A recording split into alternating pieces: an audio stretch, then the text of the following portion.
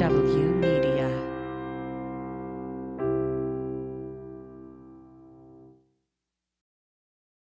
Hi, everybody. Before we start this episode of Okay, So, which is our brand new podcast once a week, as well as our regular podcast, we're also offering it on Patreon at the $3 tier, which will include Okay, So and our weekly podcast without commercials like this one. So we hope you enjoy it. It's just Sean. So, send your emails to Sean, not me. So we hope you enjoy this, and we'll talk at you guys next week. Bye. Hi there, this is Sean Barton with Okay, so I want to talk about the Olympics, I want to talk about Ukraine, and I want to talk about the pandemic. First off, the IOC. I have nothing good to say about the IOC. I think they're corrupt. They have been corrupt from the very beginning, and I've had personal experience in business dealings with the IOC, particularly on the U.S. Olympic Committee side, as well as the governing body, the IOC, to know it's all about money. It's really, truly all about money. There's nothing sacred about it. There's nothing that, we want to take the best of the best that aren't professional and help them rise to, great heights. No, that's not the case at all. It's all about money. It always has been, always will be. And the IOC seems to have mentored, or should I say FIFA has mentored the IOC on its corruption.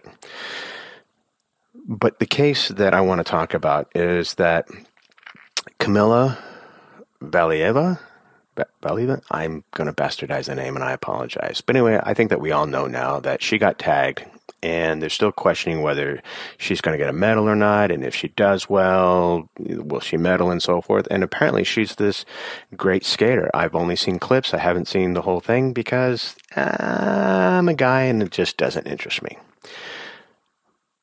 But what I want to talk about is the whole doping thing. Now, Russia isn't even supposed to be there, and technically, they're not. But here's the funny thing. So, Russia isn't able to hoist their flag or do their anthem because they got nailed for doping. But yet they still sent a team, but it's not officially the Russian team. So, yeah, someone needs to explain that one to me. But again, it's all about corruption. So, Kamila apparently took some medication, heart medication, I guess, and then it's kind of been tossed around. Is it heart medication? Is it some kind of medication to calm yourself, which I guess is kind of more the same but different? But she claims that, she took it by accident. It might have been her grandfather's. But someone needs to explain to her that apparently she took it 3 times because she had enough in her that she had taken it on at least 3 different occasions. But anyway, she gets nailed for doping, and then the IOC says, no, it's okay, and now they're saying it's not okay, so there's that whole kerfuffle.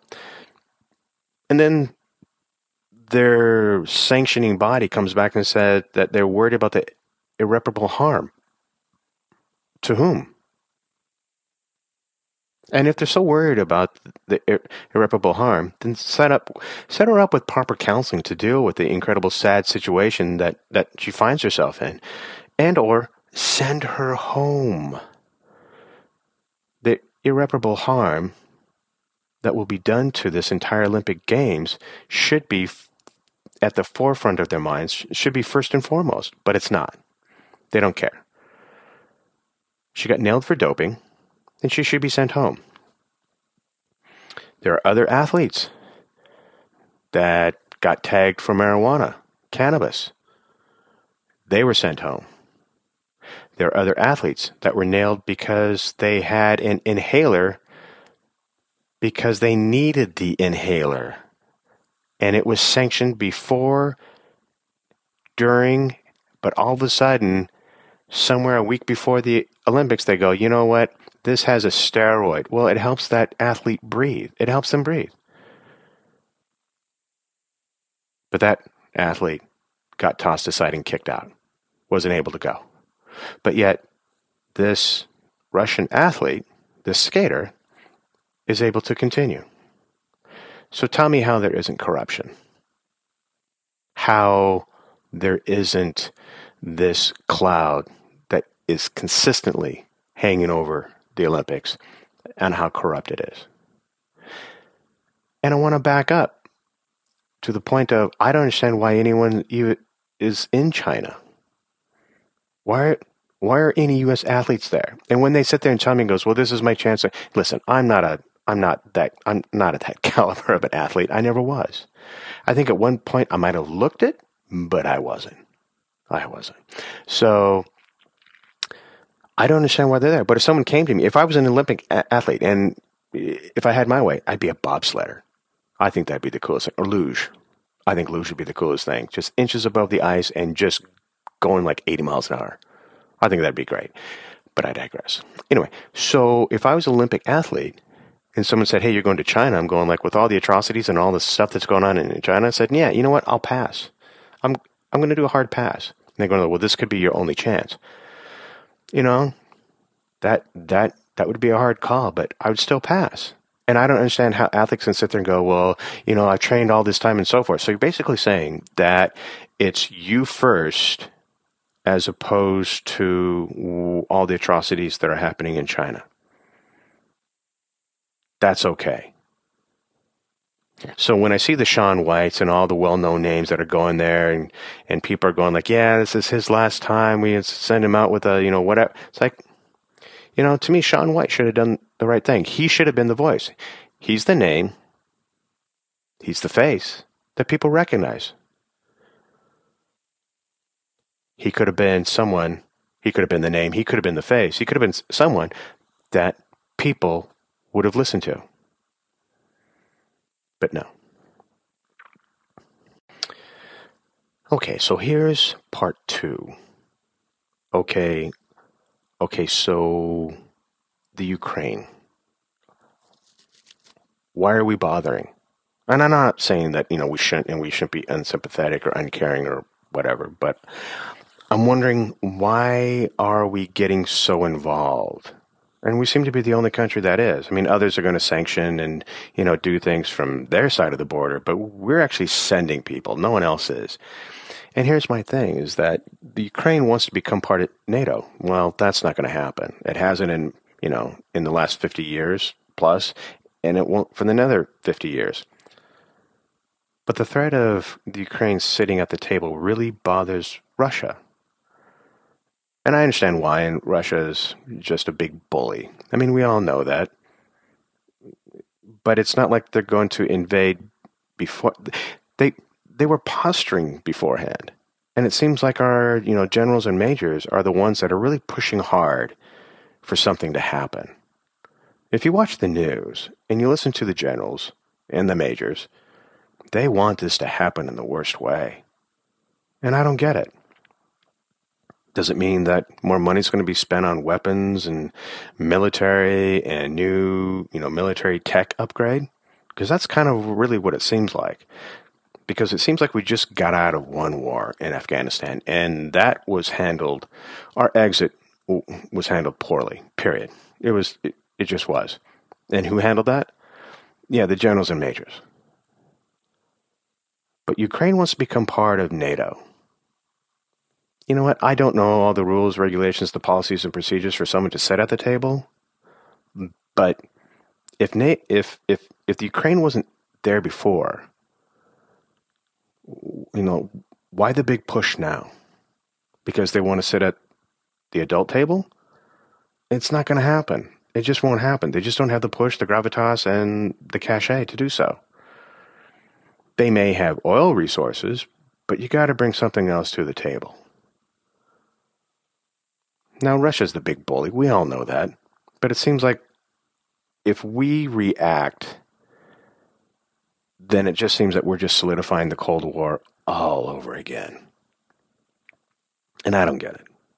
I just don't get it. I mean, all the pontificating that I've seen and I've heard and I've read, it just doesn't make sense. And again, it just seems like the only people that really want this to happen are generals and majors, so that everyone can get paid. More military, more tech, more warmongering. And is it so bad that the Ukraine doesn't sit at the table? Because that doesn't seem to be the discussion that this White House administration is really talking about. They're not talking about, hey, let's get Ukraine a seat at the table. No, that doesn't seem to be the case at all. And Russia has, postured on other borders and haven't done anything. And it seems that what's interesting is that Russia has, established these bases or makeshift bases, MASH units, if you will. Well, I guess that'd be medical. I take that back.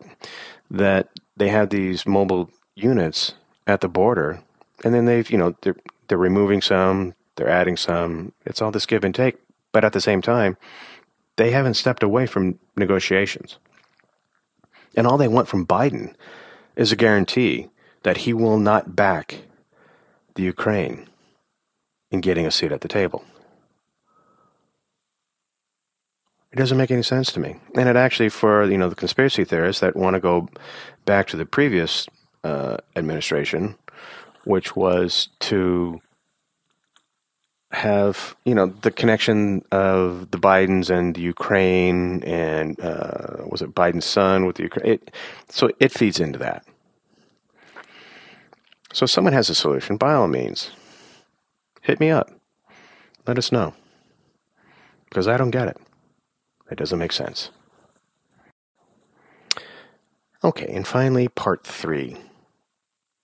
Okay, so we're obviously still in the pandemic, and yet, the mandates have come, they've gone away, there's all this conjecture about one side or another, but I'm kind of curious as to, who's to say when the pandemic is over?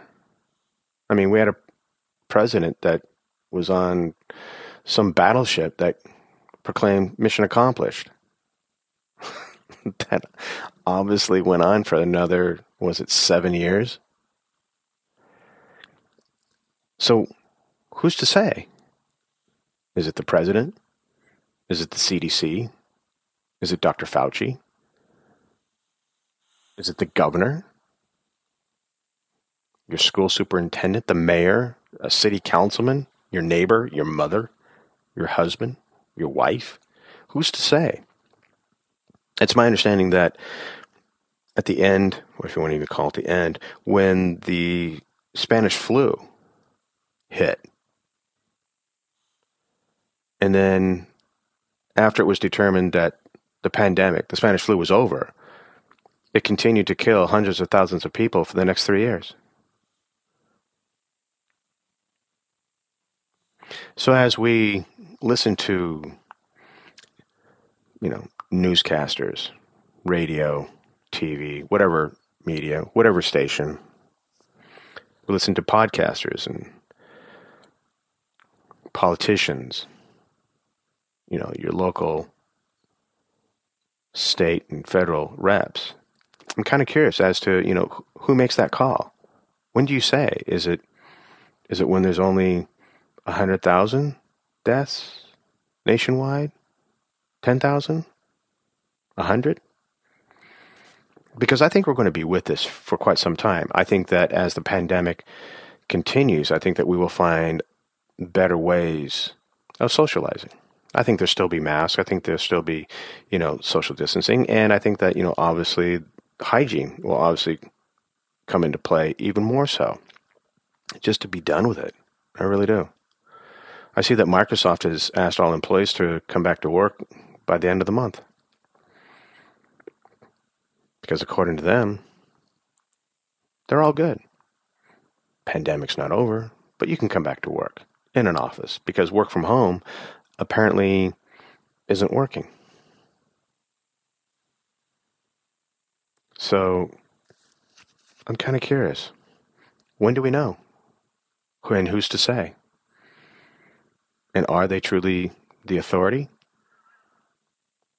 Is it your local mayor to sit there and say pandemic's over and we all believe in herd immunity? And, we've all heard about different things about herd immunity, whether, if we all do this together, then, the body will build up its own immune system. And every time I hear the term or the phrase herd immunity, I'm also reminded of another one. It's called thinning the herd. So like anything else, do you want to be the one who's thinned or the one who's in the herd and has to watch someone else that you know, that you love, be thinned out? So that whole concept of herd immunity has never really, struck me as valid. But I want to ask, I know that people are doing better with the idea of social distancing, the idea of wearing a mask. And I say the idea because we still see people with, dropping the mask below the nose. We still see people that have to be reminded to wear a mask when they enter someplace or just put one on. I don't see the outrage that we've all seen on TV and such. I haven't experienced that. In all my travels, everyone's been pretty cool about wearing a mask on a plane. Some people still need to be reminded and such, but it is what it is. People will be people. And I worry about, what if something even more severe, I don't know what would be more severe than a pandemic, but whatever that is. What if something was truly life and or death that affected you? Would you really go along with someone going like, you know what, this is an inconvenience. It bothers me wearing a mask. It's this, it's that. It bothers my ears. I can't really breathe too well. It fogs up my glasses. Whatever excuse they want to come up with, you just kind of go, oh, wow. What a whiny little bitch. But going back to the topic at hand, I'm curious. Who's to say when the pandemic is over? Because I certainly don't know. And I don't think you want me in charge.